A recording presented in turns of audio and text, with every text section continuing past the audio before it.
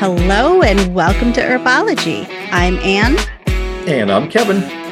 And on this episode, we are going to be discussing Forever Mine, Nevermind, which is season 2, episode number 9. Written by Alexandra Zeroni, directed by Ron Murphy, and aired August 4th, 2017. It's been a minute, Kevin. We haven't recorded in quite some time. Yeah, well, we had ACON Canada that we were both at, and then I had Dragon Con, and you've had other family stuff. So yeah, it's been a few minutes.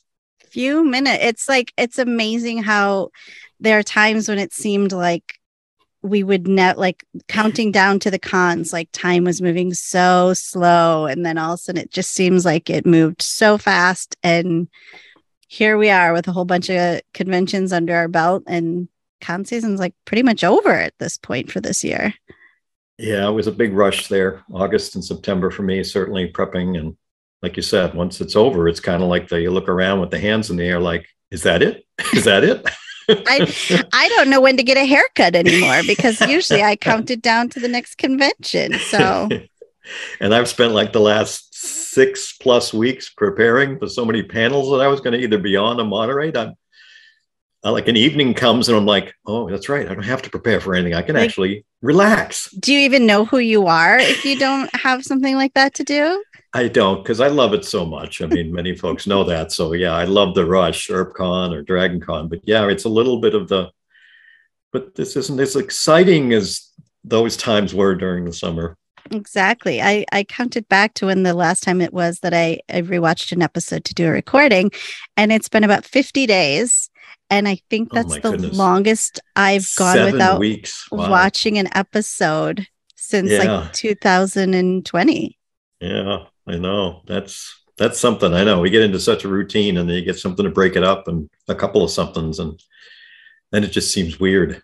Yeah, and then I just wanted to keep watching, and then I can't go forward because otherwise I get too confused. Maybe I'll jump ahead like all the way to season 4 or something for some rewatch instead of what we're close to now. But yeah, you've been moderating all over the place. And what was your total for this year? Like, how many panels did you moderate over all of the conventions you've gone to? Ooh, over all of them. Moderating. Well, I think it was probably 12 or 13, with the majority of those being ones with, celebrity panels, but I also did a bunch of fan panels at Dragon Con. So yeah, I think it was 12 or 13 by the time it was all said and done. Wow. Busy, busy, busy. Yeah, it is, but goodness, I love doing it. It's a rush. Yeah, it is. We miss it when we stress out about it before we get to it, and then as soon as it's done, it's like, ooh, I could do that again. Yeah, it is. It's the excitement, the build up, and everything that goes with it. Yeah, it was my first year, and I closed out the year with 2 panels and then 3 live podcasts at conventions. So that was a good time. Yep. And now we got to look forward to 2023. Got to look forward to 2023. Big things, I'm sure, will happen. Mm-hmm. So, what are we going to talk about today? We're going to talk about some creepy dolls and all kinds of other stuff on this one. Creepy dolls. And if you haven't, what's our spoiler, Kevin? You've got that down so well. You do that. Yes, anything and everything from the series is fair game for discussion. So if you are new to the podcast, welcome. But do realize we may spoil you on anything right up to the finale as our conversations go and look at everything in its context for the whole series. And it's been a minute. I'm a little rusty, so we'll see how this one goes. We may be all whoa. But yeah, we've got this like great opening scene with a fight scene with a sparring, very pregnant Winona and Waverly this time are fighting, who's, very not pregnant, but very fit. And Waverly is looking amazing twirling those sticks. And I think the scene is pretty iconic. And I think there are even T-shirts made with Waverly twirling those sticks. I don't doubt it. I mean, and as we know, with what's going to come next episode, she's pretty proficient with those. Absolutely. Yeah, it's Mhm. this is some good foreshadowing for what's about to happen in the next episode with the sticks, right? Mhm. Yeah, and they're egging each other on. Wynona's all mama came to play, and Waverly says, well, I got a big stick in each hand. And of course, Wynonna replies, been there, done that, ended up with tennis elbow. So yeah, right off the bat, we've got some good action happening, and those two just giving each other hell. And also worth noting in the behind the scenes is how I want to say it was probably Emily talked about how Dom learned this new skill, this whatever this stick twirling skill is called. I think back in season 1, they started to learn this skill, but it didn't come into play yet. I think it's just a really good reminder of how much these actors do to bring these characters to life on screen for us. Yeah, yeah, and again, the behind the scenes stuff and other interviews, having heard about that, Dom was proficient at it and hoping for an opportunity, but it didn't really fit with the season 1 storyline. So, when the time comes, totally ready.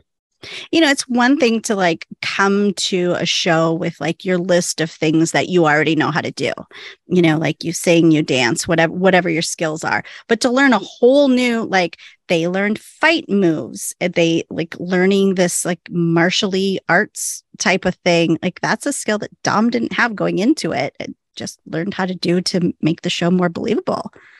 Yeah. Yeah. We used to often comment. I remember back when this season was airing, as the episodes were going on, they talk in sports about players who are, a triple threat, a double threat, all the different things they can do. We were calling Dom the Deca threat. I mean, it was from singing to this and everything else this season. It's just like, wow.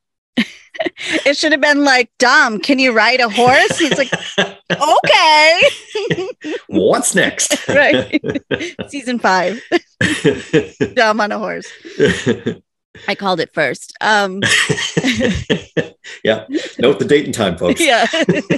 We'll all have to pitch in for horse money, but it's fine. This opening scene also gave me some 409 vibes where Nicole and Wynonna were fighting, just like that smack talking fighting.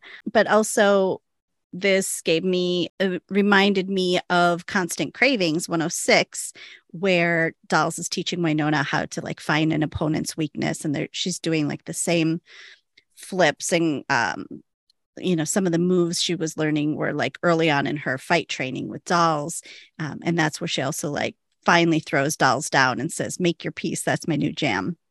Yeah. But so it's like you have that early beginnings of her fight training, and now you're seeing how it's progressed to this.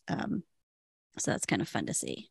Yeah, and it's especially cool from the Earp sister point of view, because as you pointed out, it was Wynonna learning it from Dolls, and now not that Dolls isn't helping here, but it's now Wynonna for the most part, if you will, teaching or sparring with Waverly. So I love that.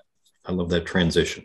Yeah, and Waverly wanted so badly to just be included in the beginning, and so now we've got Waverly not only as research, but like now you have to learn to defend yourself because you're going to be in the field more too. Yeah, but Dolls he's training them, trying to get them to block out when an opponent is trying to get in their head. Wynonna's doing pregnant backflips and stuff, which we know it's not really her, but like in the show, you're like, oh my gosh, pregnant superhero just flipping around. Yeah. Big shout out to Andrea Ross, who I believe is Mel's stunt person.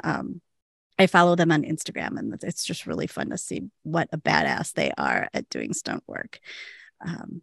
They're Andrea _M Ross on Insta if you want to check them out, but it's a lot of fun.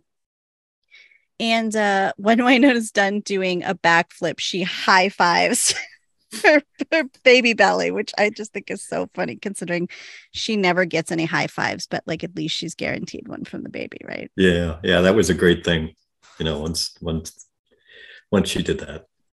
And to whoever thought of that was a good add in. Dolls says to visualize someone you hate while you're fighting, and Wynonna says to Waverly, Nicole hot 2 days ago, which is like, whoa. Ooh. But Waverly's like, what? I don't hate Nicole. We just had a fight. So it's good to hear that she's not at the hate level, even though you could have fooled me because she's pretty darn snarky to Nicole throughout this whole episode. Yeah, but I think part of that, though, at least in my mind, was that was the sisterly side of where being the little sister, you didn't want Winona to have like a one-up by being able to use that. So I think that was, Waverly just being a little bit of that, no big deal, sis, without saying it and quite like, that I way. get to be mad. You don't get to be mad at her. I get to be mad at her. You can't know that. That's for me to decide. Yeah. Dahl's hands Waverly the sticks, and he's like, you need to learn these because the widows are not playing to lose, which I guess before is like foreshadowing to what's going to happen at Nicole's. But they're talking about how they've got to train for this inevitable battle that's going to come up with the widows. And Waverly makes a funny sister wives comment saying she forgot that like there was a whole sister wives thing and she can't get over Constance being their sister wife and how their outfits were so fiercely non-polygamous. Of all the takeaways, she's like, their outfits just didn't scream polygamy to me. Yeah, that's where you're going to hang your hat. Okay. Waverly mentions that they still need to find the third seal because she doesn't know about where the third seal is yet. And Dolls and Winona look at each other, give each other a look because obviously they know, and it's secrets everywhere. So I'm sure this is all going to be fine. Everybody's keeping secrets from everybody at this point. It's turned out really well in the past. Yeah. Winona says that they need to put a pin in that. And Waverly's like, we don't have time to put a pin in anything. And then, of course, Winona makes it just the tip joke. It wouldn't be Winona Earp if you let that one she go. Didn't, take advantage of anything she could get. Yeah, it was just lobbed up in the air for her. She had to hit that one. And then Winona is like kind of weird and she's asking Dolls for the night off. And then she's also mentioning to Waverly that she needs the homestead to herself. It was just kind of like, okay, take the night off and okay, whatever. And we'll find out why later. And then we're in an antique shop that we've never been in before. And we have a man standing looking at this very creepy porcelain doll. And I did not know who that man was at the time when I watched the show for the first time. Yeah. Tell the listeners who that man is, Kevin. That is Beau Smith, none other than the creator of the Winona Earp comics. And Bonnie, Bridget, and I were actually there the day he shot that. I was going to ask if that overlapped with when you were there, because I know when you were there and what scenes you saw. So I'm like, I know you were in Nicole's house, which comes next. So yeah, the cool part about that too is actually that location where they shot that shop, if you will, is in kind of an old Western location there on the set. And if you go across the dirt path, is the saloon where they did the Vision Quest stuff with Winona and Doc and Robert Svane. So it's literally across the street. And actually, Beau and I were standing in there talking for a few minutes just before he went to shoot that. He was, naturally a little nervous and all that stuff. And it was just great to actually be there when that was happening. He's a very cool guy. He and his whole family were there on set as well. So it was just wonderful. He got to experience it with all of them. That is so cool. Yeah. And I don't like to have it happen where he was there while you were there. It's just like the icing on the cake. Oh, that was just, next level stuff. Now that Western town, do you remember the footage at the end of season 4? Mm-hmm. Yeah, the behind the scenes interview the behind the scenes stuff. Is that they were sitting like outside of Western town? Is that the same? I think it is. I'd have to relook at it though to see if I remember exactly whereabouts it was. But the buildings look very, very familiar, like that whole, because that's also the road with the horse. Winona says the tacos are tasty moment too. That's that actual road between those two, the shop and the Vision Quest, saloon thing. So I think where they shot those is just on one of the other storefronts, like right in that general area. Okay. Yeah, that was just so cool. And again, like I didn't know the first time I watched it. So when I found out and went back and watched it, I was like, that is just so cool to Isn't it? Yeah, it really was. A little cameo. I love a well-placed cameo. And I love that when he leaves the scene, he comes face to face with Doc Holliday. And I think it's just extra special that he had that small scene with Tim, seeing as how they're both huge comic nerds and that they would also go on to write comics together, like that they got that time together. Yeah. This is the kind of stuff on our, rewatch, or the idea of going back that you just appreciate so much more than in the original. Not that we didn't in the original, because, at least I had the experience of knowing it was Bo, but knowing, like you said, relationships and getting to work together and all the other things that go with that. This is just cool stuff. Yeah. And in the postmortem with Bridget asked Emily, or mentioned, saying, it was so fun to see Wynonna Earp comic creator Bo Smith and his quick appearance in the beginning of this episode. How did that come about? Emily said, Bo was just visiting the set with his beautiful family and it came about organically. I said to our director, Ron Murphy, do you think you can find a way to get Bo into the scene? He said, of course, no problem. It was more serendipitous than planned. And I love the little minute of Doc and Bo sizing each other up. It was a Bo Smith Easter egg with Papa Earp. He was smart enough to not buy the doll. I love that Emily can think of those little things and make those things happen for people. Yes. Cool. I also want to point out that this antique shop sells booze, which I think is a great combination. Isn't it? I don't see those kind of places around where I live. No, like on its like face value, if I walked into an antique shop, wouldn't buy a creepy porcelain doll. But if I have a couple drinks, I might be like, that painting looks okay though. I think you could sell a lot more antiques this way. I'm just pitching it out there. Yeah, I think I've got a picture or two somewhere when we walk through that antique place set. The actual painting, when Doc saw it, when it still looked okay, they actually had it on the wall when Bonnie and I and Bridget were in there for a couple of minutes. So it was right there at the time before it eventually morphed into all those other much creepier versions. Yeah. I never saw any of those in person. I just saw the one that was like, that's not bad. Okay. I get it. Those were in the auction. I didn't notice. Oh, good question. I'll have to go back and look. That would have been a good one.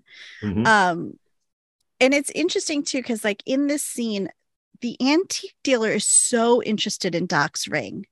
And Doc's like, nope, not selling it, not interested. And then he pulls out this painting and he's like, what about this painting? And Doc's like, no, before he even really looks at it. And then he looks at it and it's oddly similar to the homestead, right? Like, you can see that it's kind of looks like the homestead.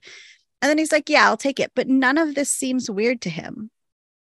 Like, I just wonder, like, if the painting like puts a spell on him to buy it, or like, oh, I think it's totally like you said, though. It's because he recognized the homestead in it, rather than just some painting that he was just blowing off because he only wanted the drink. But the coincidence of like, okay, this guy's really interested in my ring. I don't know. Yeah, who knows? Maybe there have been other people who've made offers too. Well, maybe. Maybe that's something he just always declines. Maybe it was the whiskey. It was just really. He was just there strong. For the drink. Yeah. And we're in the basement of Shorty's, and Rosita is checking Dolls' vitals. And he says he feels great. He thinks this product is better than anything BBD's ever given to him. And he would like 6 months worth of the serum. But his insurance said, no, you can't have 6 months at a time. Bad insurance. Okay, I hadn't thought of it that way. Took you a minute to catch my joke. Yeah. I can understand. That's right. We cannot authorize any more than your limited his insurance was like, you can have 3 months, but you can't have 6. Tops. Yeah. But he's been going in every week, and Rosita says, no, the serum goes bad after 8 days, so you can't have this much. And she's making some notes in her recipe book, and she says that this is the winning formula. And then Dolls very awkwardly gives Rosita a gift card to Forever Eternity, a spa that she mistakes for a funeral home because of the name.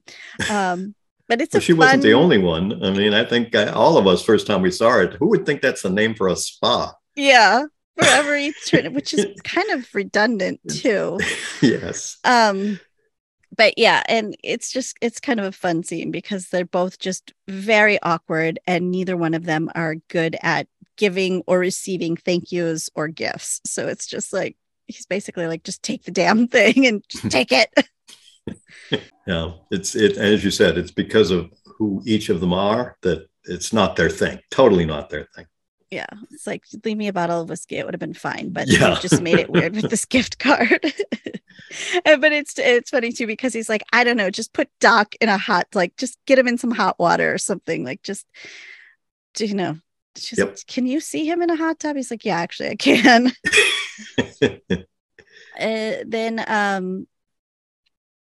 Then we're upstairs at Shorty's and Wynona's at the bar and she's just chatting with Rosita and they're just making small talk, but they're having like a nice enough banter going on between them, which is nice to see. Forever short it's going to be. And Rosita's just asking her like how she's going to have the baby and if she's going to do it naturally, which causes some very funny confusion for Wynonna. Who's kind of just second guessing which area of the body a baby comes out of at this point. Oh, how unknowing Wynonna is. We get even more of it with the maraca thing coming up.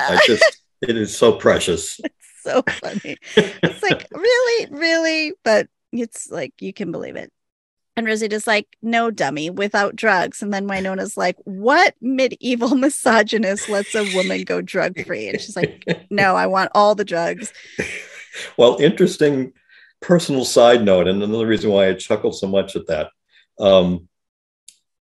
When my wife was having our second child, and we have to do the classes as parents, one of the early things that comes up is make sure you talk about, drugs and how much the mother wants, or do they want to do it natural, whatever. My wife is always, much like Wynonna, was like, listen, I want everything they'll give me.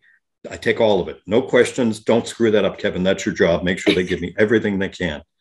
And then when it came time to have the baby came so fast. In the delivery room, the doctor said to me, it's happening so fast, we can't give her the drugs. And I said, I'm not telling her that. You're telling her that.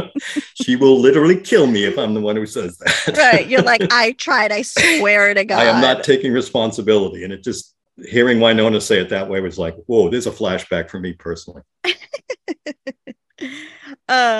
And then Rosita offers to mix Wynonna up a cocktail that will make her feel like she's being hand-fed chocolates by Chris Evans.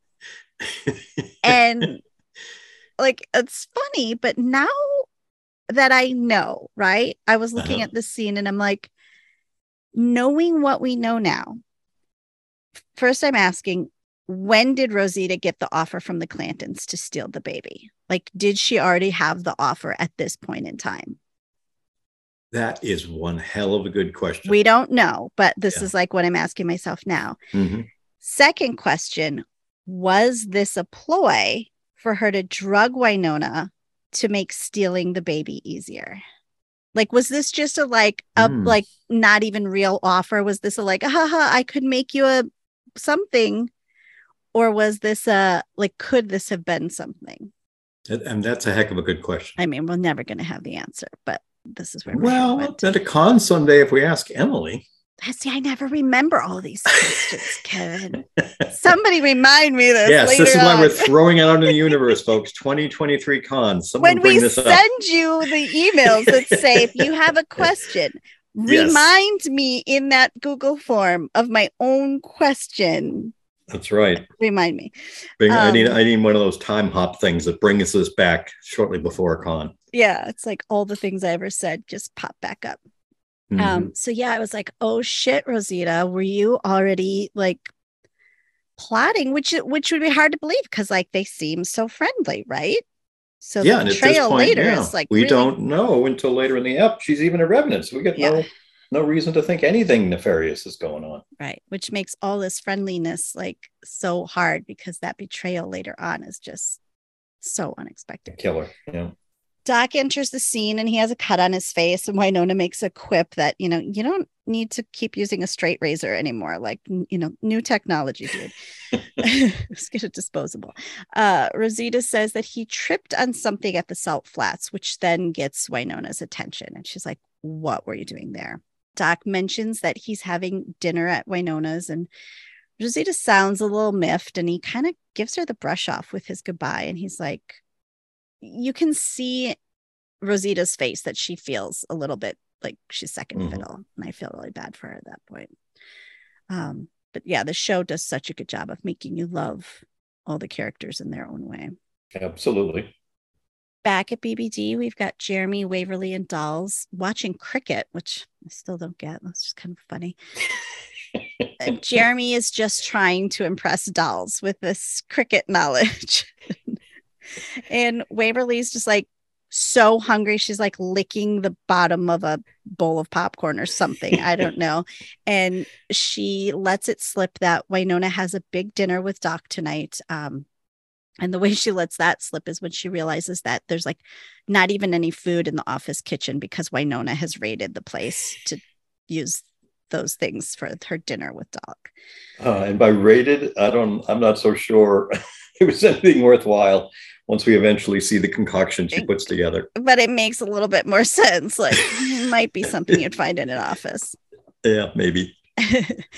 Dolls asks where Nicole is because she's usually off by now. And then there's a knock at the door. And with quite an attitude, Waverly says, "Oh, speak of the devil." And Nicole announces that a body has been found. And Waverly, so passively aggressively says, "Oh, are you sure it wasn't someone else's body that you stole and hid because you thought you had the right to make that utterly not your decision?" Jeremy's just like, Why would Nicole steal a body?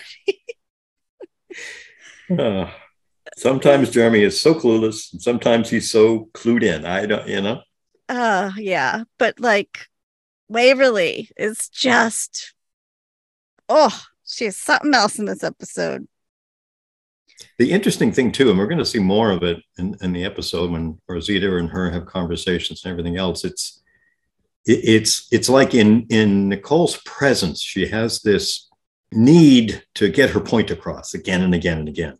But when she's talking to someone else about Nicole, this isn't a big deal.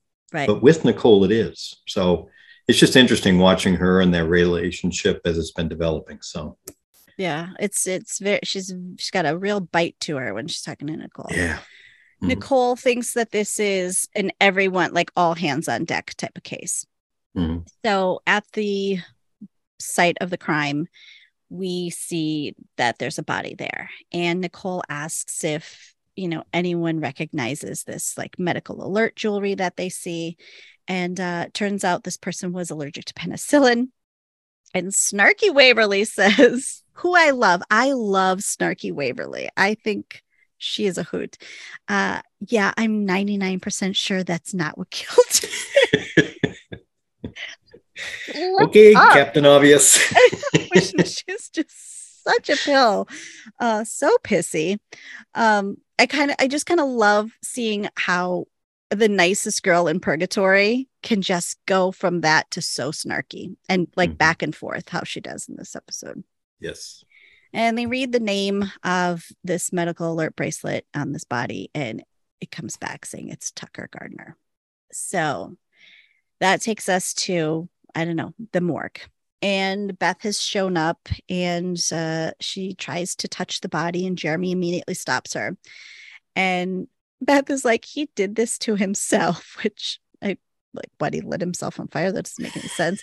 And she goes on to say that he's always had this darkness. And she starts talking about how he burned their childhood cat, which unfortunately was named Blaze, which is sad, but totally funny at the same time. I can just see them in the writing room like, what do we name this cat? Like, Blaze. Good one. Put it down. Can use it. Yes. Yeah. Clearly, Tucker has always been a psycho and should have had some help for his problems very early on. Dolls says, can you think of anyone who would have wanted to hurt him? And she's like, can you think of anyone who wouldn't? Yeah, exact opposite. Yeah. And Beth would like his personal effects because, of course, she's still looking for the third seal. And she's going to need some things of his. Dolls tries to ask Beth about some other like women that Tucker was associating himself with, meaning like the widows. And then Beth does this fake fainting thing to just get out of getting questioned, which was pretty effective. And then when Beth comes to, who is the first person she sees but angelic looking Waverly Earp? Of course. Just so kind to her, right? Mm-hmm. Just a complete flip from when she's snarky with Nicole just minutes ago. And of course, Nicole walks in just as Beth is like kind of pushing away some hair from Waverly's face and saying, "Oh, you're just so lovely." And you can see all kinds of feelings on Nicole's face, can't you? You could cook an egg on her head. She is so mad. She's like jealous and angry and all of the things. Beth gives this fake apology for Tucker's behavior. And Waverly does that thing that we so often do where we say it's fine as a way of like acknowledging someone's apology. And I love here how it's written that Nicole's like, no, it's not, because it's not. But that's like, it's a natural response where we're always like, it's fine, but it's not fine. I love that she calls her out on it.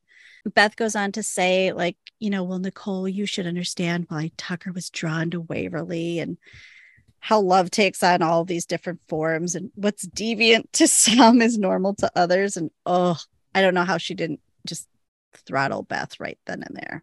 As though Nicole loving women is comparable to Tucker being a predator. Like, oh yeah, you guys, Tucker and Nicole are totally the same person. And Nicole's not letting this go. And Waverly's like, Nicole, just stop, like ease up. And Nicole's clearly just not happy. And Waverly's just completely being understanding to the psycho and his sister, but not affording Nicole like this same forgiveness. And just, it seems like a lot. Then they have another fight because Nicole really lets it out once Beth leaves the room. And she's like, she really had some audacity to try to rationalize his behaviors. And Waverly's like, listen, he's dead on a slab, and sometimes lying is a kindness. And then Nicole says that she tried to do that, but look where they are now. Yeah. And just, ouch. Yeah, it's very painful, very painful. And she goes on to remind her too, like when he's kidnapped that girl Poppy, like he wanted that to be you, and that could have very easily been you.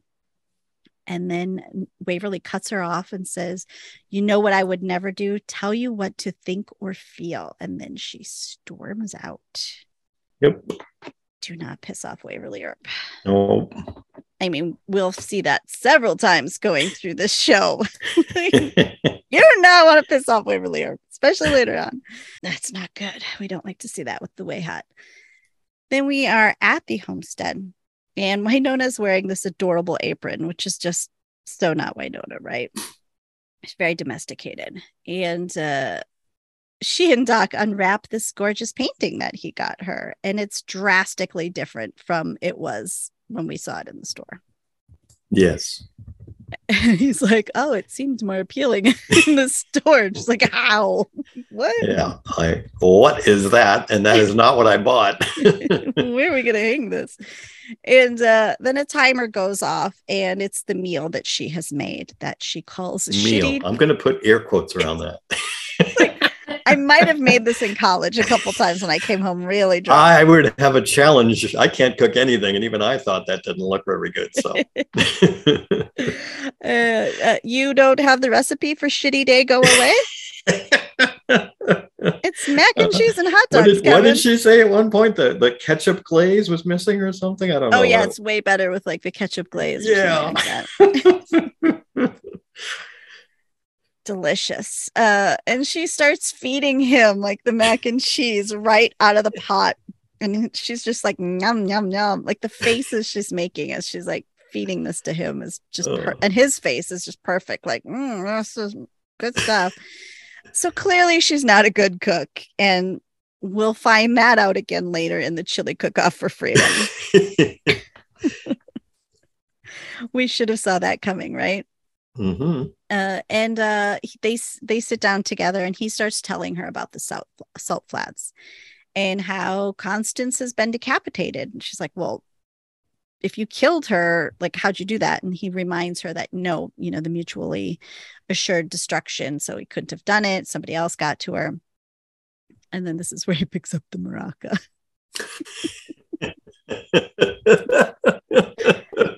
Love that scene so much. I know. It is just so, it is so Wynonna. It's just like, and without, like, he just picks it up and then shakes it. And she's like, silly Waverly, who buys one maraca? Don't they usually come as a set? Oh. And like, as a joke, it's so simple. It's so stupid. And yet it's just so funny. Like, I think sometimes the simplest jokes. Yeah. Wynonna is so serious about the one maraca thing. Right. And then the follow-up about, oh, it'll have hands. Yeah. Like, yeah, it's the realization, much like having the baby. Yeah. Where's it coming out? So many epiphanies for her in this episode. Isn't it quite the yes. Where was she in like human growth and development class in school? I'm sure she was cutting it. I'm sure she was out back smoking or drinking or something. When will I ever need these things, right? Yeah, that ain't gonna happen to me. Yeah, so that's just hilarious. And Doc's like, well, I thought the reason you brought me here tonight was to talk about the baby. And she's like, no, we'll get to that, but soon. And he's like, we're running out of time. Like, you were attacked, nearly killed the other day. We should really talk about this now.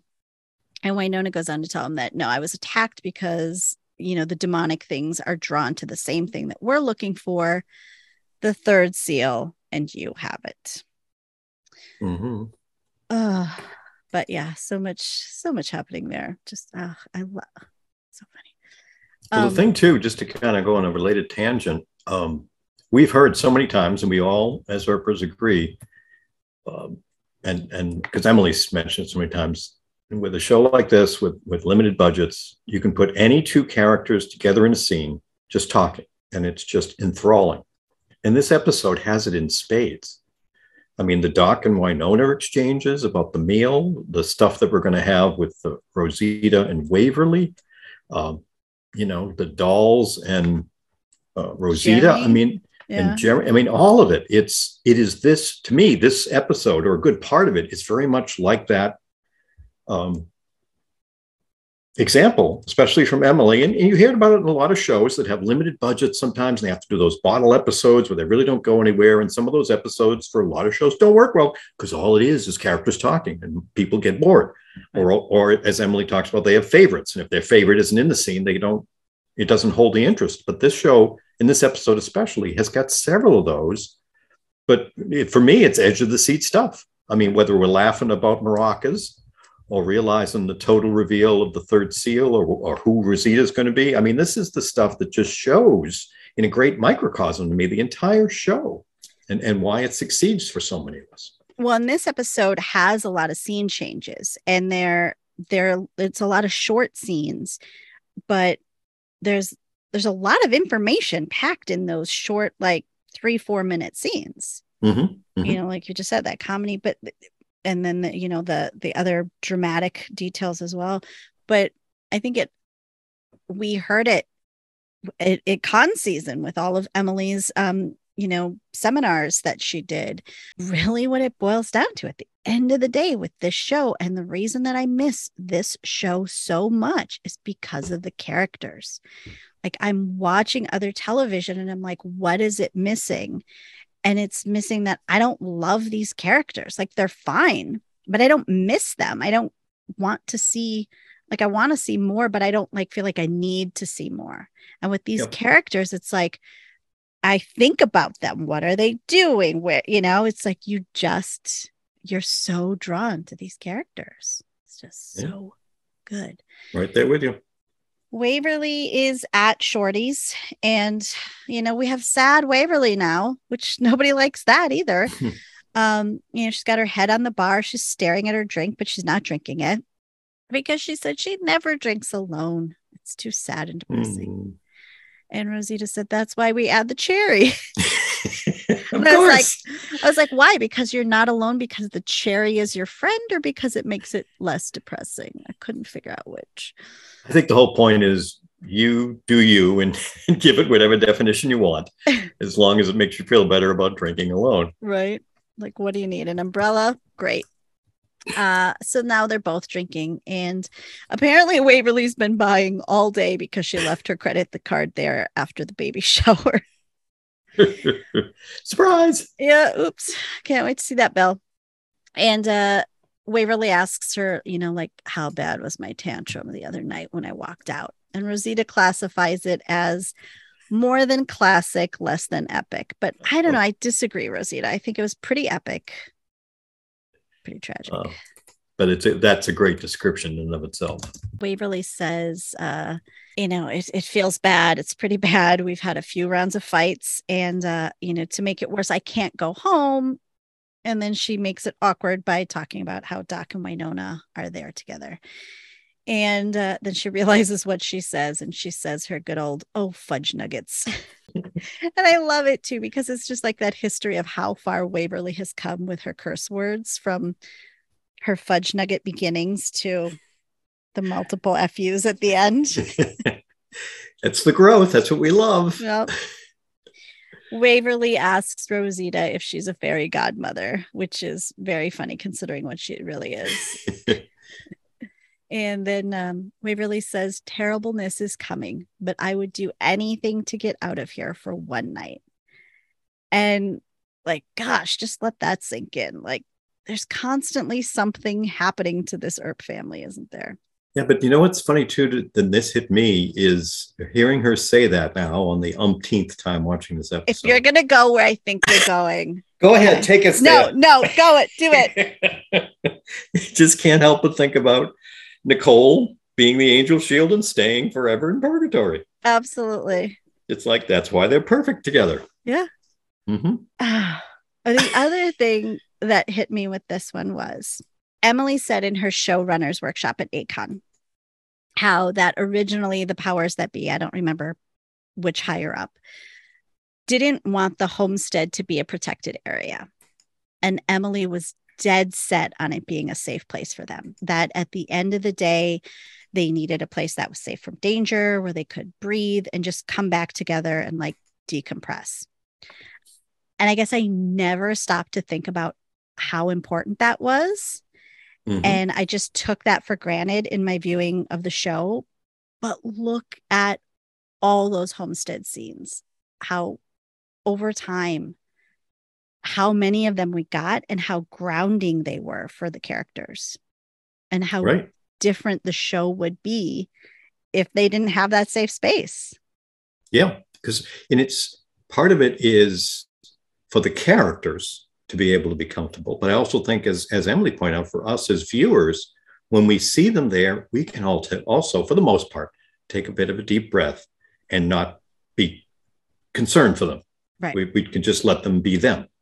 Not that there haven't been, the military commandos and Black Badge, and, there have been very serious things happen there, but it's so rare. So you're right. It works on two levels. It fits into the context of the story, but also the viewing audience and how we can feel when we don't have to feel like every time the characters are sitting there, we got to look around the corner and hope there isn't a demon or revenant that's going to be coming from. Right. Yeah. And how many touching moments we've had because of that, like, take a breather kind of moment. Mm-hmm. It's like when you played tag as a kid and you had that one spot that was like home base where nobody could tag you if you were like in that spot. That's what the homestead is. Anyway, so Rosita's like, bippity boppity boo. We'll see what happens next. And meanwhile, the homestead, this painting is just going berserk. It's going bad fast. It's so bad. It's like out of a night gallery / Twilight Zone episode. Yeah, it makes me wonder, like, what was in the mac and cheese? Like, they're just tripping out now, and we're all along for the ride. Yeah, they'll often say, like, as you drink more, you start to your interpretation of things will change. Well, we're not drinking, but that painting sure is changing pretty fast. Yeah, exactly. It's getting darker. The doll's getting bigger. Yeah. Dinner has gotten worse. It's been plated, and now it's not only the mac and cheese with hot dogs, but there's like some steak and some Twizzlers. All your food groups are now represented. It so looks like a meal I would have made when I was single. That's all I'm going to say. Right? And I would have been proud of myself, just like Winona was. Like, is the licorice the vegetable? Is that the fruit? Where's that? That's where you get to have dessert as part of the meal. Yeah, for the win. For the win. And Doc is asking, what's this seal? And just as she says it's your ring, around the 15-minute and 51-second mark, I don't know if you've all noticed this before, but the cabinet door opens. Yeah. That was closed before. Little touches in the background. So creepy. Like, all that we're missing is like a little creaking sound, like as it opens or something. Yeah, I think it's like almost creepier that it doesn't, because you're like, wait a minute, did that just happen? Yeah, it doesn't even signal to them. We see it as the audience. Exactly. Winona says, I need this ring. And he's like, trust, you can have anything else in the world, but not that. And she's like, no, I want to break it. I need to break the third seal. He's like, are you crazy? Clootie will rise. He's responsible for the whole curse. And she's like, yep. And then I'm going to kill him. No big deal. And he thinks she's absolutely insane. And in the meantime, behind him, this painting is now missing. The doll's no longer even in the painting. Yeah, there's a lot going on with that doll. But let's talk about Doc's ring. So right in the pilot episode, we see the ring for the first time, right? His hand is on the well. Before we even see him, we see the ring.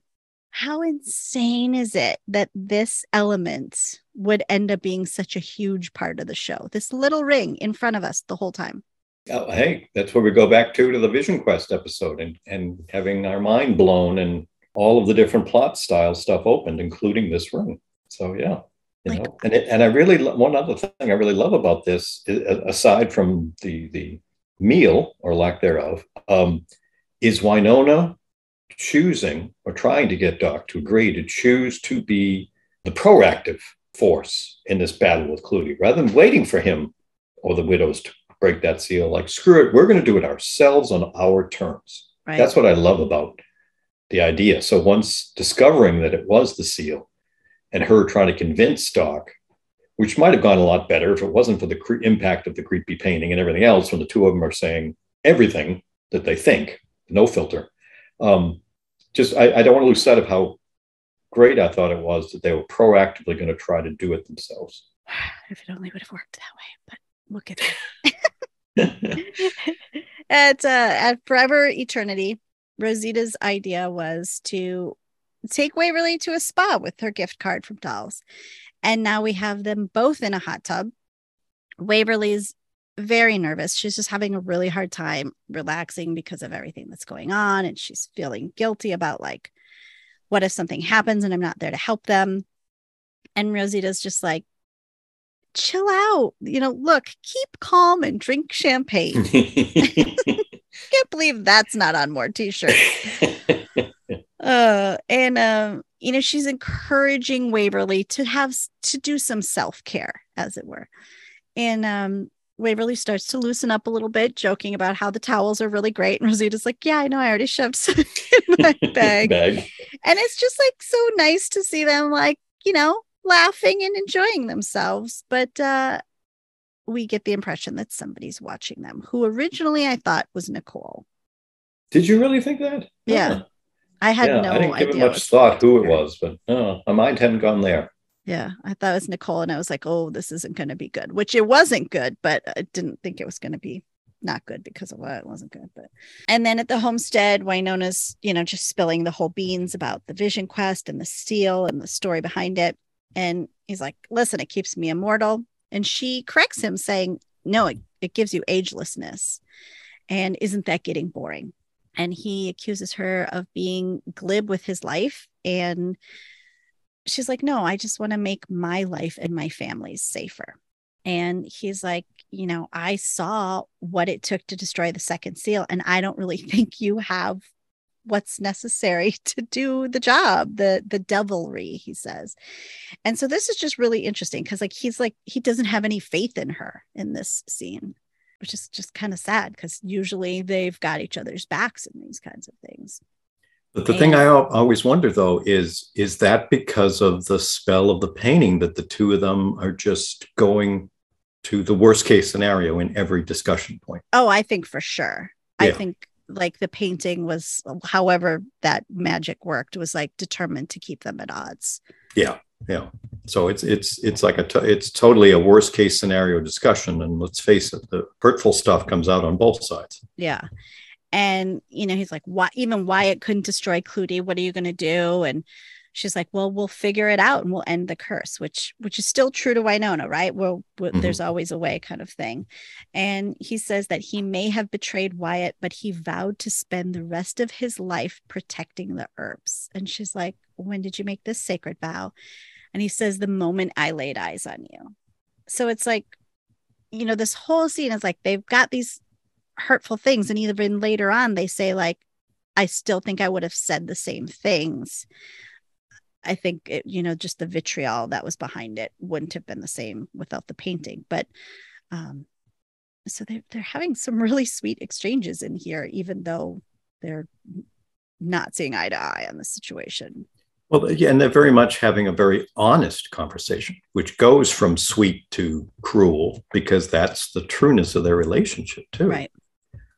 I mean, I think it's one of the only times we actually see them like sitting down and having like this heart to heart where they're not like, either slapping the other one or kicking the other one out of the house kind of situation. He's like, I can't protect you if I'm dead. And she's like, if I really thought it would kill you, I wouldn't ask for it. And he's like, what if, you break the seal and I start to die? And then she says, you're only going to age as much as the rest of us. And then she comes to the conclusion like, oh, you don't want that, do you? Like she starts to think, you think you're better than us. You don't want to be like us. And then they hear a noise. And he goes on to say, don't you think I would have done anything to get out of that well? And that's when she says she knows he didn't because she was there. Yeah. So yeah, that whole like you can't keep rewriting history kind of thing, because she saw it. So she knows the deal, which is kind of a big slap in the face. Big time. She says he was selfish then and he's selfish now. And he wants to leave, but he remembers that she drove him there. And he's like, give me your keys, but she can't find them. So that's all weird. And we find that out later. And at the Gardner mansion, Beth has the evidence, like some rings of Tucker's and personal effects. And she's doing her map thing. And that special effect where the rings stack on top of each other, that's pretty cool. Yeah. Yeah. I forget it's about a nice some way. of those special effects. At Shorty's, Jeremy's re-examining one of the broken seals, and he's just all Jeremy and excited. He tries to do, I don't know, some old-timey gumshoe impersonations. Calls Dolls daddy. Dolls is like, whoa, you took it way too far. Yeah. You can kind of see Jeremy's face when he realizes like, oh, too much. Took it too far. much. Yeah. And he asks if, do you think the widows killed Tucker? And Dolls is like, yeah, I'm starting to think so. And Dolls opens up Rosita's journal and starts looking at it. And Jeremy's like, it's private. You probably shouldn't really read a scientist's journal. And Dolls asks if Jeremy can replicate this. And he's like, yeah, but I'm not going to steal her work. And this is when Dolls says, Rosita isn't what you think she is. And hinting at this for all of us. But Jeremy makes a good point. And he says, neither were you. Yeah. Like I say, Jeremy sometimes has the best intuition on things. And as they're going upstairs, Jeremy cuts his hand on something, and it turns out it's a fingernail from one of the widows. They make this connection that one of them had a bandage on the tip of her fingernail. So they feel like they finally found widow number one. And then at the homestead, Doc is still trying to leave. He's trying to get past Wynonna. but she keeps like blocking him, even going so far as to belly bump him. She's like, "Your condition, watch out." And he says he was destined to have the ring. And she's like, "No, you made a bad deal," and it got even badder. And then we learn one of the saddest things about Doc. And it's even sadder now seeing it and knowing it in the context of everything. I know. It's just like it gets worse every time I watch it. That Constance chose that particular form of torture for him because when he was 14 years old, his mom was sick with tuberculosis. It was contagious, so they kept him from her. And he crawled into the space beneath the house under her room at night. And he lay there night after night listening to her. And he says she cried and begged and prayed, but she died anyway. And he never could stand tight quarters again. And then when we see that other episode where he's like buried alive. Yes.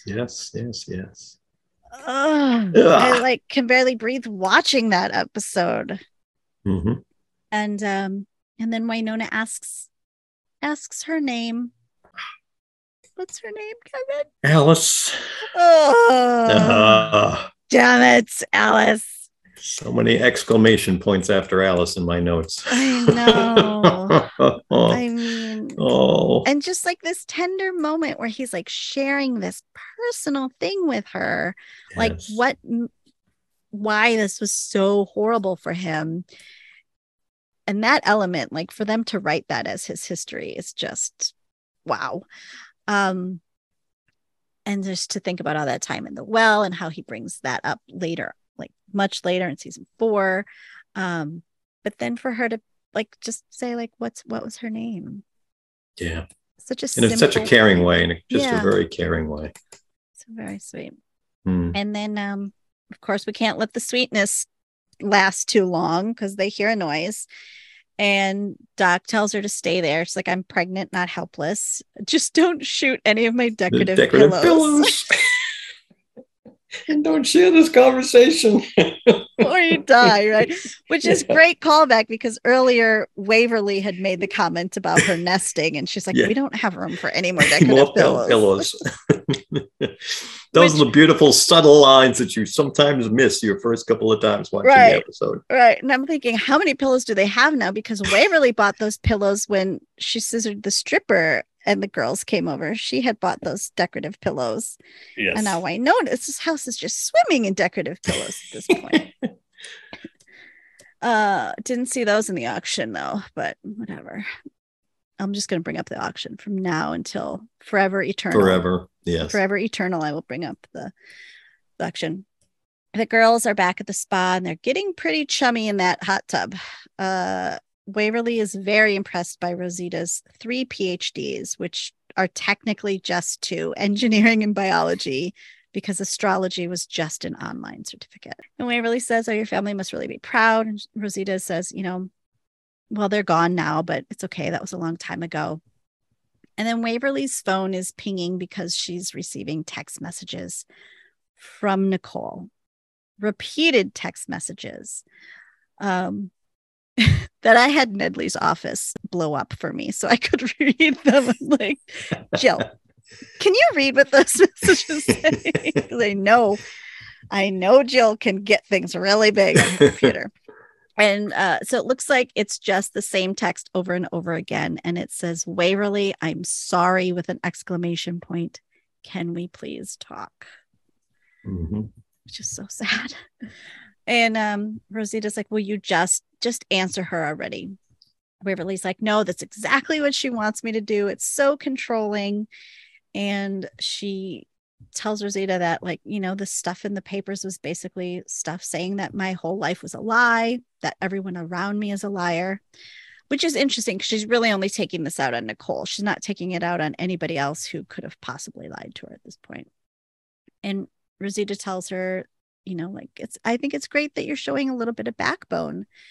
And then Waverly says, "Fine," and then starts replying to Nicole saying, "Dear control freak, I will talk to you when I want to talk to you. Until then, have a nice life hurting the people that you love." And she sends it, and Rosita's like, That was too much backbone. But immediately she regrets it, right? Instantly. Yeah. As she should. Yes. And she's like, oh my God. She even says Nicole was right to hide those papers. I never should have looked at them. And I messed up. We had everything so perfect. And that is where Rosita talks her perfect talk. And she says that perfect is overrated. If everything was perfect, then champagne wouldn't have bubbles. No defect, no bubbles, no magic. Yeah. And then for whatever reason, I don't know if it's the bubbles or the champagne or the heat of the hot tub or the sexy science talk, they kiss. And they both instantly regret it. And yes. Turns the fandom on its head. Upside down, yes. Yes. And, they immediately regret it. They both are like, I'm with Nicole. I'm with Doc. It was a bad thing. Rosita leaves the hot tub and Waverly follows after her a bit later. And as she's walking into a room apologizing to Rosita, we see Rosita on the floor with a very undead Tucker hovering over her body. And dun. Yeah. Missing. Ugh. I did not see that coming. And it turns out he killed somebody who picked him up for hitchhiking, and he's now there to, what he says is save Waverly. Yeah, Ew. From his sisters. Yeah. And meanwhile, at the Gardner mansion, Dolls is checking the house over while Jeremy is in the car loading a gun cartridge, just being all Jeremy. He's nervous. He can't stop talking. Finally, Dolls has had enough and he pulls out his earpiece as he goes into like the storm cellar entrance. In the meantime, at the spa, Tucker covers Rosita's body. So like we are assuming she's dead, and he says she's in a better place and that she was trying to corrupt Waverly. And it's just all very creepy and Tuckery. At the homestead, Doc has checked upstairs. He hasn't seen, where this noise was coming from. Wynonna didn't see anything downstairs. But she says she did find Peacemaker in the pocket of Doc's coat, and she accuses him of hiding it, thinking like, did you think I was going to kill you for the ring? And he's like, well, I read the hormone books. Then she's like, what? Because I'm the size of a giant cheeseburger with a baby cheeseburger inside of me? I love that analogy. That analogy is so good. It's even funnier because she has like a cheeseburger t-shirt she wears in the series too. Which is kind of funny. And they're both just bickering. And she's like, the ring is part of the curse. So really I should be able to choose what's going to happen to it. And he's like, come and get it. And as the camera pans behind him, a giant life-size porcelain doll. No, it's not giant yet. Right now, it's just like on a shelf behind him, which is scary enough. It's going to get scarier. Going to get worse. Who knew it could be so creepy? Like, we've had some creepy things in this show, but this doll is really pushing me over the edge. At the spa, Tucker's going on about how Tucker being a gardener was suffocating. Tucker. I know. And his sisters were always telling him what to do, but then they were supportive all of a sudden, and he felt like he could be himself. And he's just saying that he and Waverly are so alike, which is just, he's doing that creepy thing where you like try to get them on your same page with you. Waverly's like, well, your sisters thought you were dead. They're going to be so happy that you're alive. And this is where we find out for sure that the widows are not his sisters. And we see the basement of the mansion as Dolls discovers them, and that one of them is still crawling around without a face, kind of alive. And Waverly's just sort of saying the things to him that she thinks he needs to hear to just like keep him from like killing her at this point. I think she says, she should probably call her family so that Wynonna won't worry about her, and just tell her that, she's going to go out of town for a bit.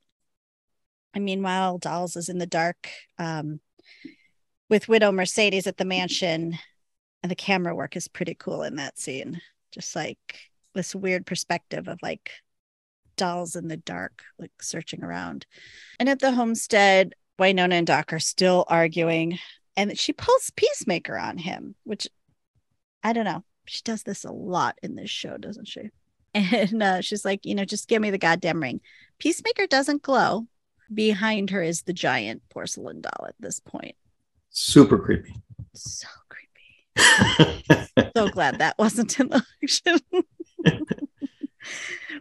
Waverly leaves Wynonna a voicemail, which I always wonder why it wasn't more coded. Like, she just says things are a little bit tense with Nicole, and I'm going to skip town for a little while and do some soul searching. I love you, Wynonna. But I feel like she could have said like tacos are tasty or something, and Wynonna would have known for sure.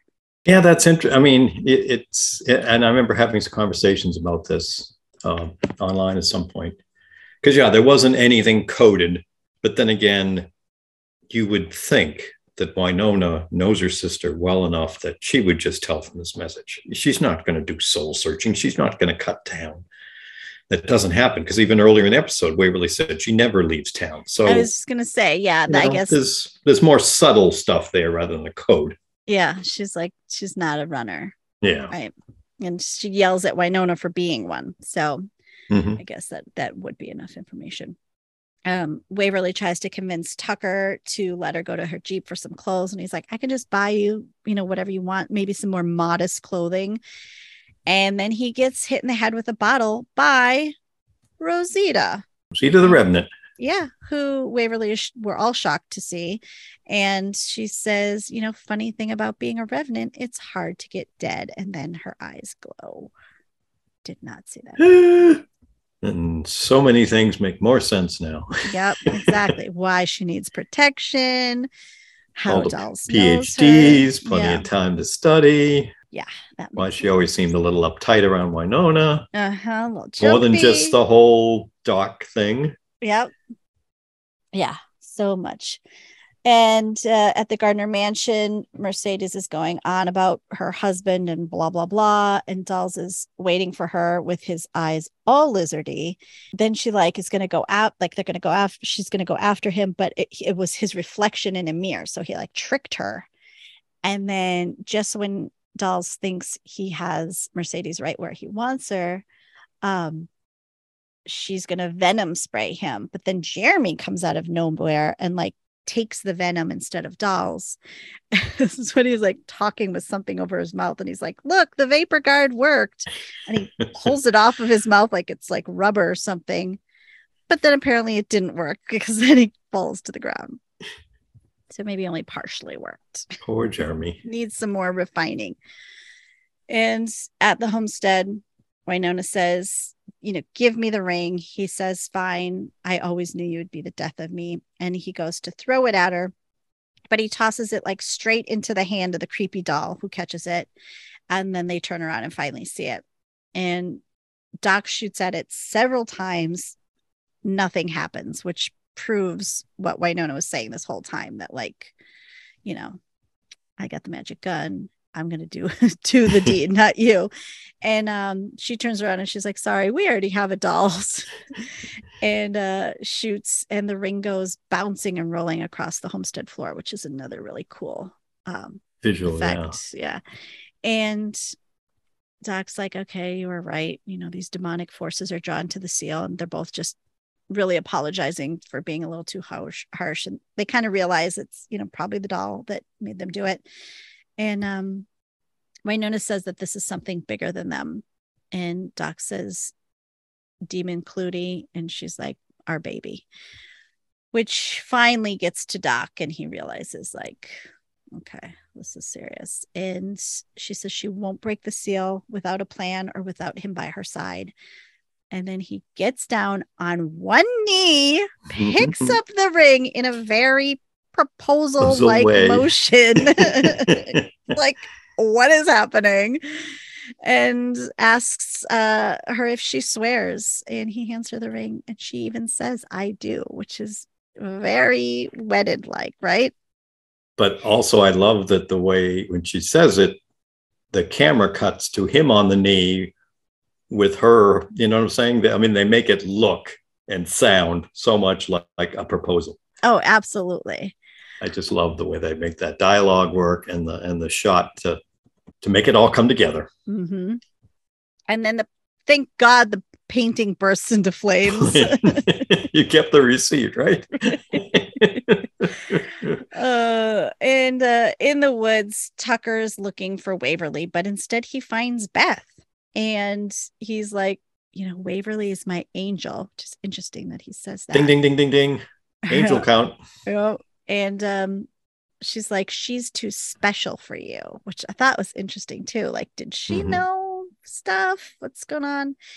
And then Beth kills him, which I kind of forgot that she was the one who finally killed him. So thank you, Beth. Like, you did what you needed to do. Like, you served purpose. You might have been a bad person on the show, but you did us all a favor. We get it. Mercedes has Constance's head and a map, and she's complaining about how her craft is fading, and Beth abandoning her, and she wants to see where the third seal is. She does the ring and map thing, and another cool special effect happens. And at Shorty's, Rosita and Waverly are together, and like just rehashing the day's events. And Waverly thanks her for saving her life, and she says, "You're a revenant. Okay, great. It's hard to believe because you're such an awesome person." And Rosita asks her if she's going to give her a head start before she tells Winona about her. Waverly says, "No, I'm not going to do that unless, otherwise I might have to tell her about myself because I think I'm half revenant." So here she actually says this out loud. And she says she hasn't told anyone, not even Nicole. And she's like, "Oh shit, I texted Nicole, didn't I?" And she's probably going to need some space. And Rosita's like, "No, you need to go to her. Like, don't give her space." And she says that she gave a guy space, and then she took up with his best friend while he had the space. And that guy was on Wyatt's shit list. So now we know how she got to be a rev. She said it was the worst second date ever. Can't argue with that. Nope. Kind of really bad.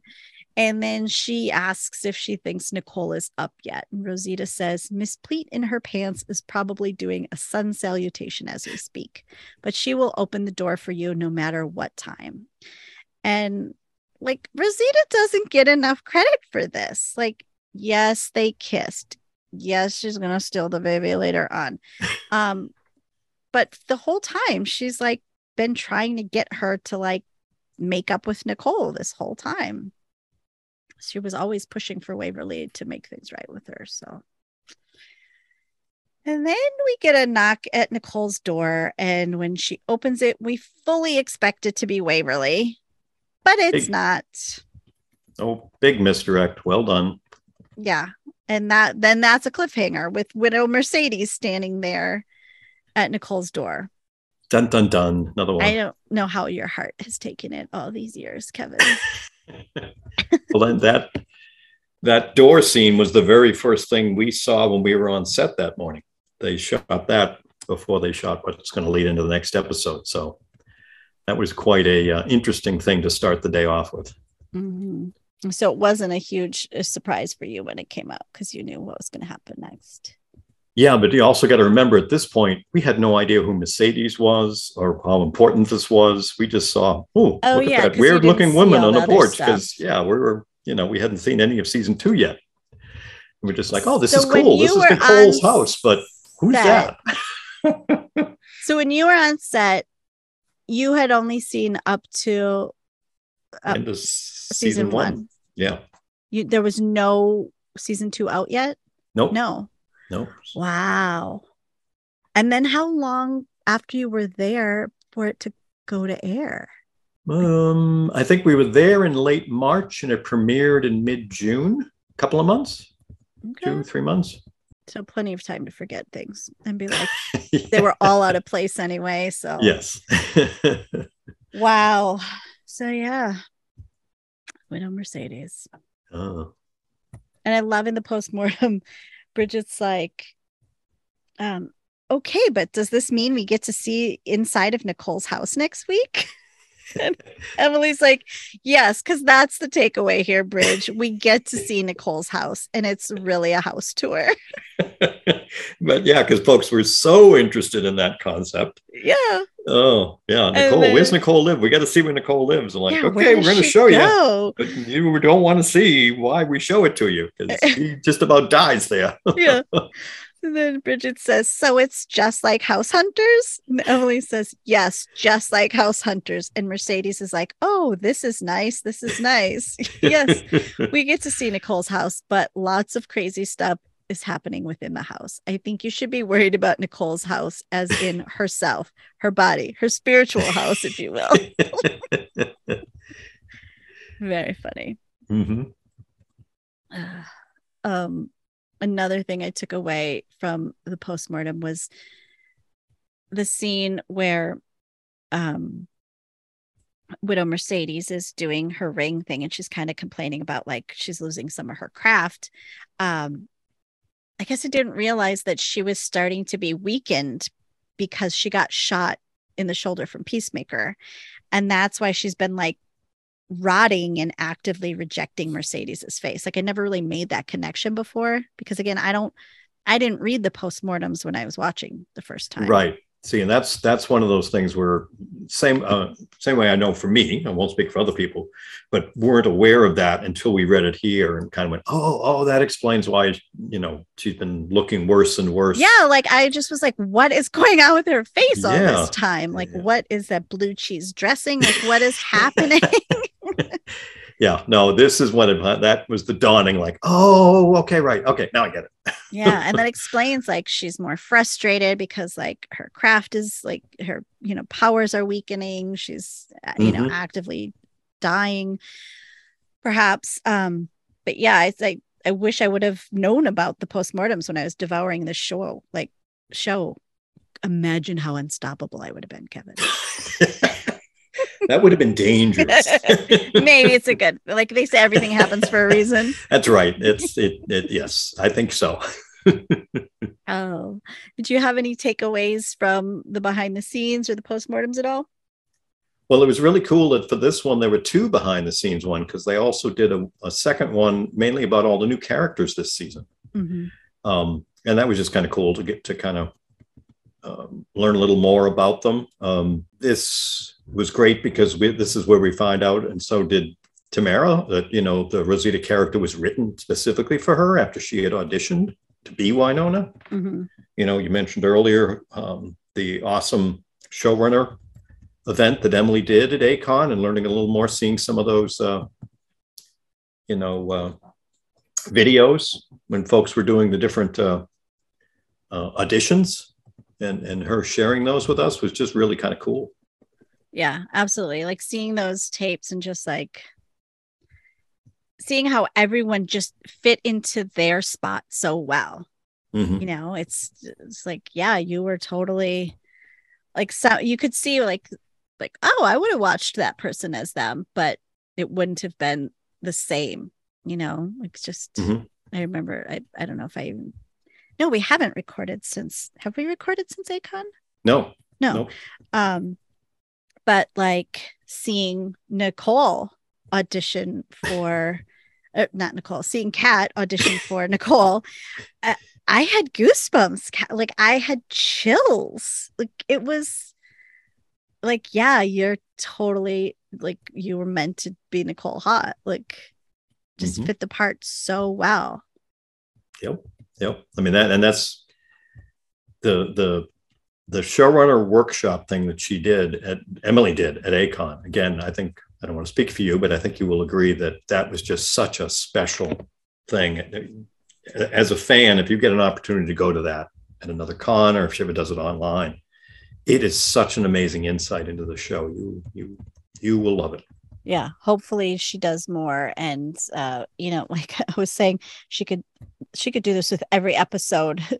Yeah. And it was like watching, when you used to watch DVDs and you'd have like the director's cut and they would do the commentary and just give you all those, those little tidbits that you didn't know about that. Yeah.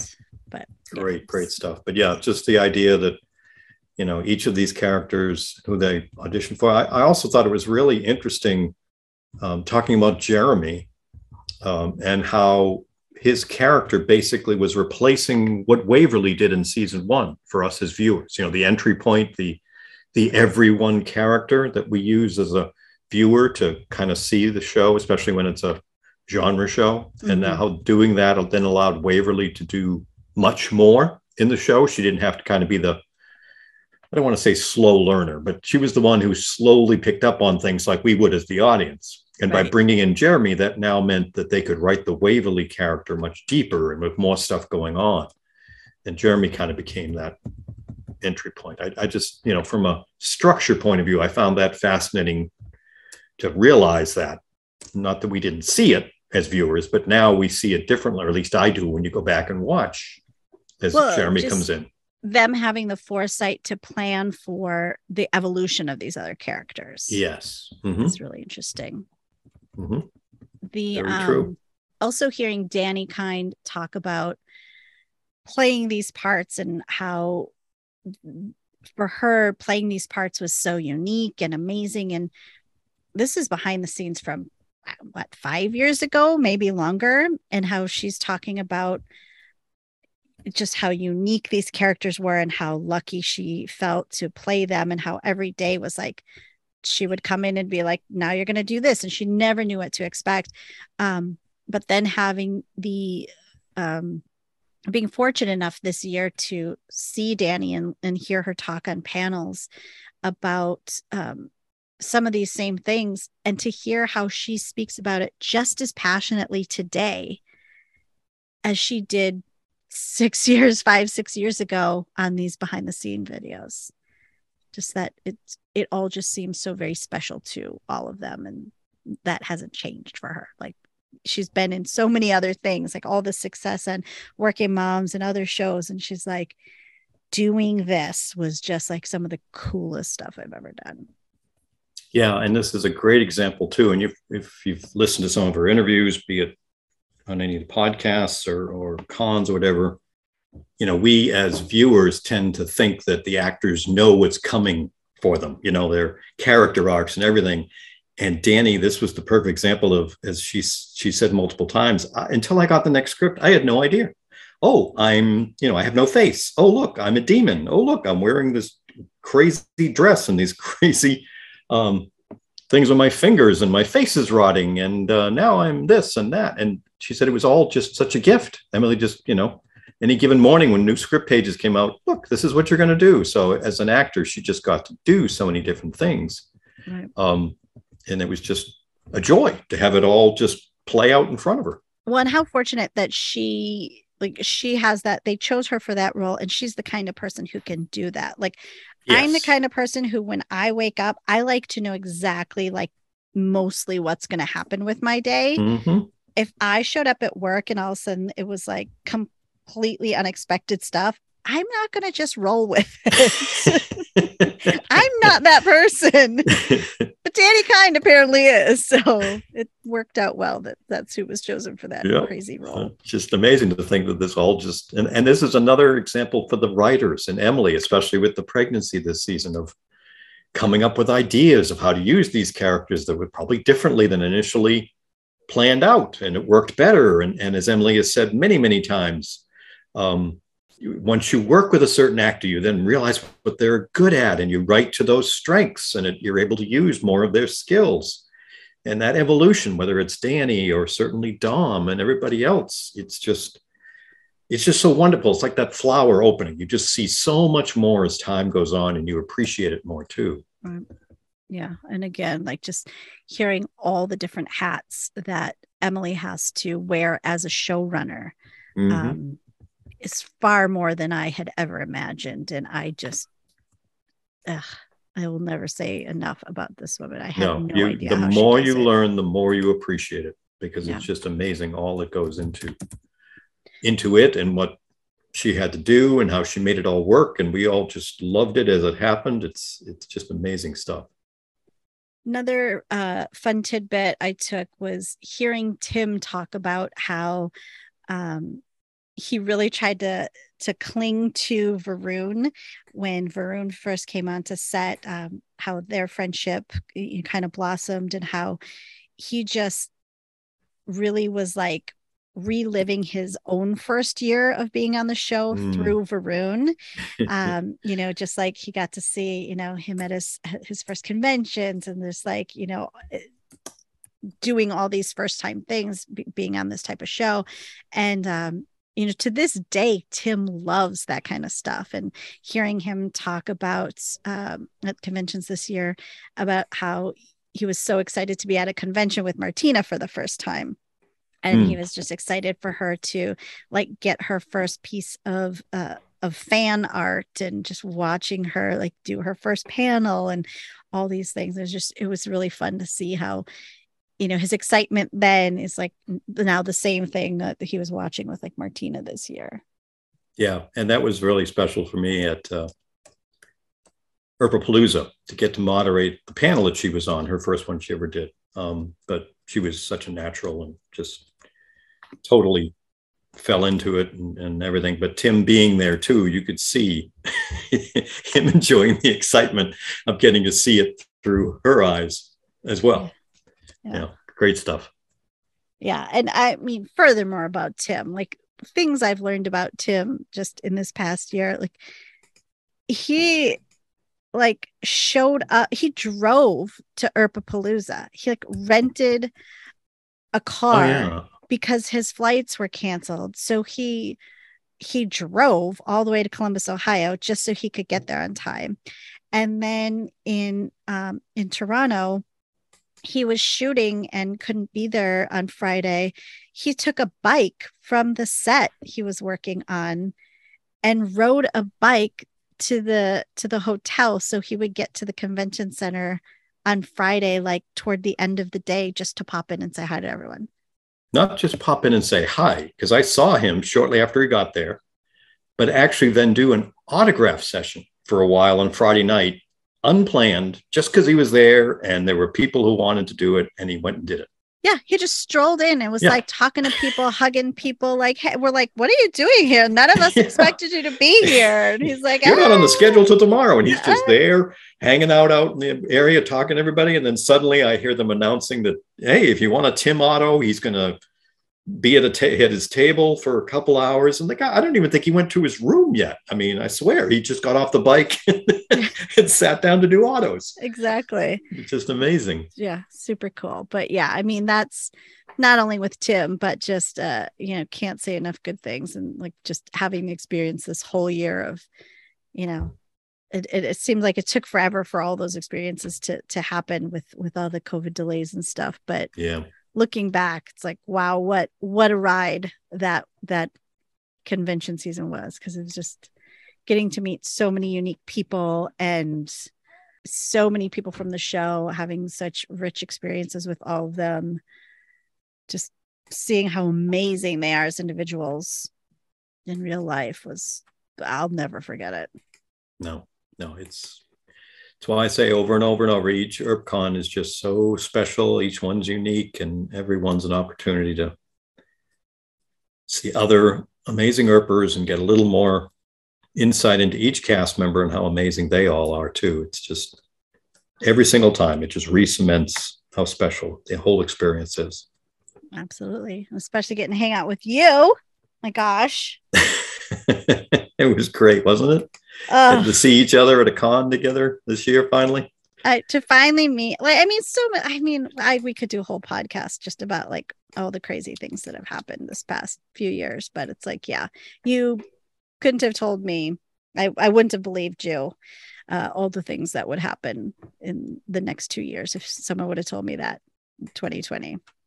Nope. That's why every day is a gift that way. And you just appreciate it, because it doesn't come planned. Nope. It doesn't. But you and I get to do this again next time. And in the meantime, if anyone wants to reach out to us, they can do that by visiting us at erpologypodcast.com. You can leave us a voicemail, or you can email us directly to erpologypodcast@gmail.com. And you can always find us on Twitter at erpology_pod. Yeah, we love all that feedback. Folks who are kind enough to live tweet as they listen and offer insights on things. It makes for such a rich experience too. And as regular listeners probably noticed, my audio might sound a little different because I'm in an alternate location for the next few weeks recording. So don't blame Ann if this doesn't sound quite the same way as it usually does. That's all on my end. He's a jet setter. I got to nail him down when I can.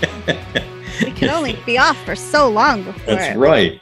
50 days. I've got to watch Wynonna Earp, and I'm going to need to use this podcast as an excuse. So. Yeah, we got a fun one coming next. Sure do. Well, as Emily says, the next 3 are, whew, yeah, quite the ride. Doozies. So, all right. Until next time. Bye. Take care, all.